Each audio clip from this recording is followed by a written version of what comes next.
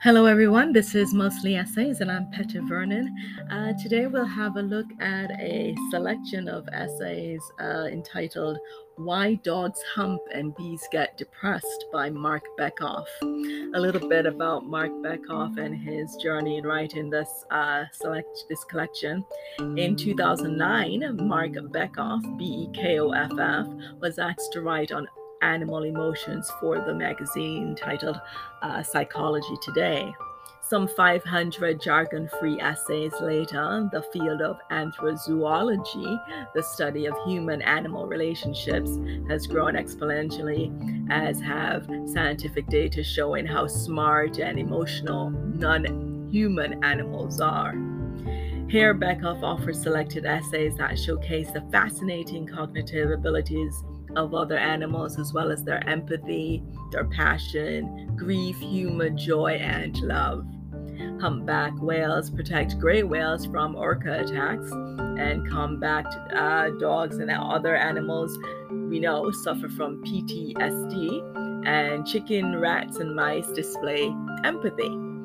This collection is both an updated sequel to Beckoff's popular book, The Emotional Lives of Animals, and a call to begin the very important work of what we must start to do in rewilding ourselves. That's REWILDING, ourselves, and changing the way we treat other animals.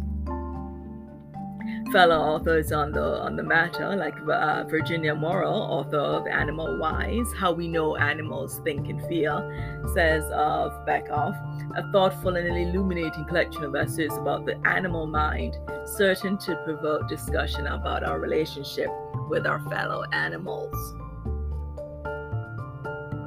Dale Peterson, author of Giraffe Reflections, says, Why Dogs Hump and Bees Get Depressed, as the title implies, is a top scientist's brilliantly eccentric and eclectic look at what we know about animal intelligence, emotions, and behavior. And the scope is encyclopedic, the subject inspired, the style personal, and the tone impassioned. You need to read this, he says, for pleasure and inspiration, and to, well, keep it for information. So we'll continue to have a look at Mark Beckoff's Why Dogs Hump and Bees Get Depressed, publisher, New World Library. His essay entitled, Do Animals Have Spiritual Experiences? The answer, yes, they do. In conjunction with the magazine titled Psychology Today, blogger Steve Cudler, I've been pondering whether non-human animals have spiritual experiences and if they are religious. Here, Stephen and I want to offer some ideas and hope readers will weigh in. As I've discussed in many of my Psychology Today blogs, ample evidence shows that animals are extremely smart and that they demonstrate emotional and moral intelligences. But what about their spiritual lives? Do animals marvel at their surroundings, have a sense of awe when they see a rainbow, find themselves by a waterfall, and ponder their environs? Do they ask, where does lightning come from? Do they go into a zone when they play with others, forgetting about everything else, save for the joy of playing? What are their feelings when they perform funeral rituals? We can also ask if animals experience the joy of simply being alive, and if so, how would they express it so that we would know they do? Wild animals spend upwards of 90% of their time resting. What are they thinking and feeling as they gaze about? It would be nice to know. Again, science may never be able to measure such emotions with any precision, but anecdotal evidence and careful observations indicate such feelings may exist. So too does evolutionary theory. Recall Charles Darwin's idea about evolutionary continuity, in which differences among species are differences in degree rather than differences in kind. The bottom line is that if we have something other animals do too, and it would behoove us to study the questions at hand rather than dismiss them because other animals can't possibly do or experience something that we think is uniquely human. For years, it was thought that only humans were rational, self-conscious, linguistic, or even moral beings, but we now know this isn't so. And Darwin also commented that we really can't be sure that animals don't reflect on past pleasures and pains, for they have excellent memories and some power of imagination. So what can we think about, or what can we say about animal spirituality? Of course, much turns on how the word spiritual here is defined, but for the moment, let's simply consider non-material, intangible, and introspective experiences as spiritual, of the sort that humans have. Consider, for instance, waterfall dances, which are a delight to witness. Sometimes a chimpanzee, usually an adult male, will dance at a waterfall with total abandon. Why? Well, the actions are deliberate but obscure. Could it be that they're joyous? It's a joyous response to being alive, or even an expression of the chimp's awe of nature? Where, after all, might human spiritual impulses originate? Jane Goodall wonders whether these dances are indicative of religious behavior, precursors of religious ritual. She describes a chimpanzee approaching one of these falls with slightly bristled hair, a sign of heightened arousal.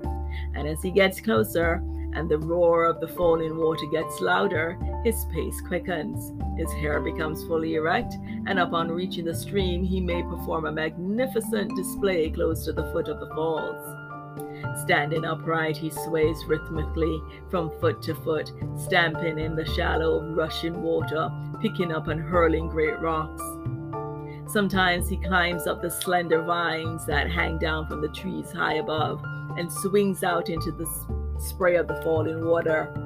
This waterfall dance may last 10 or even 15 minutes.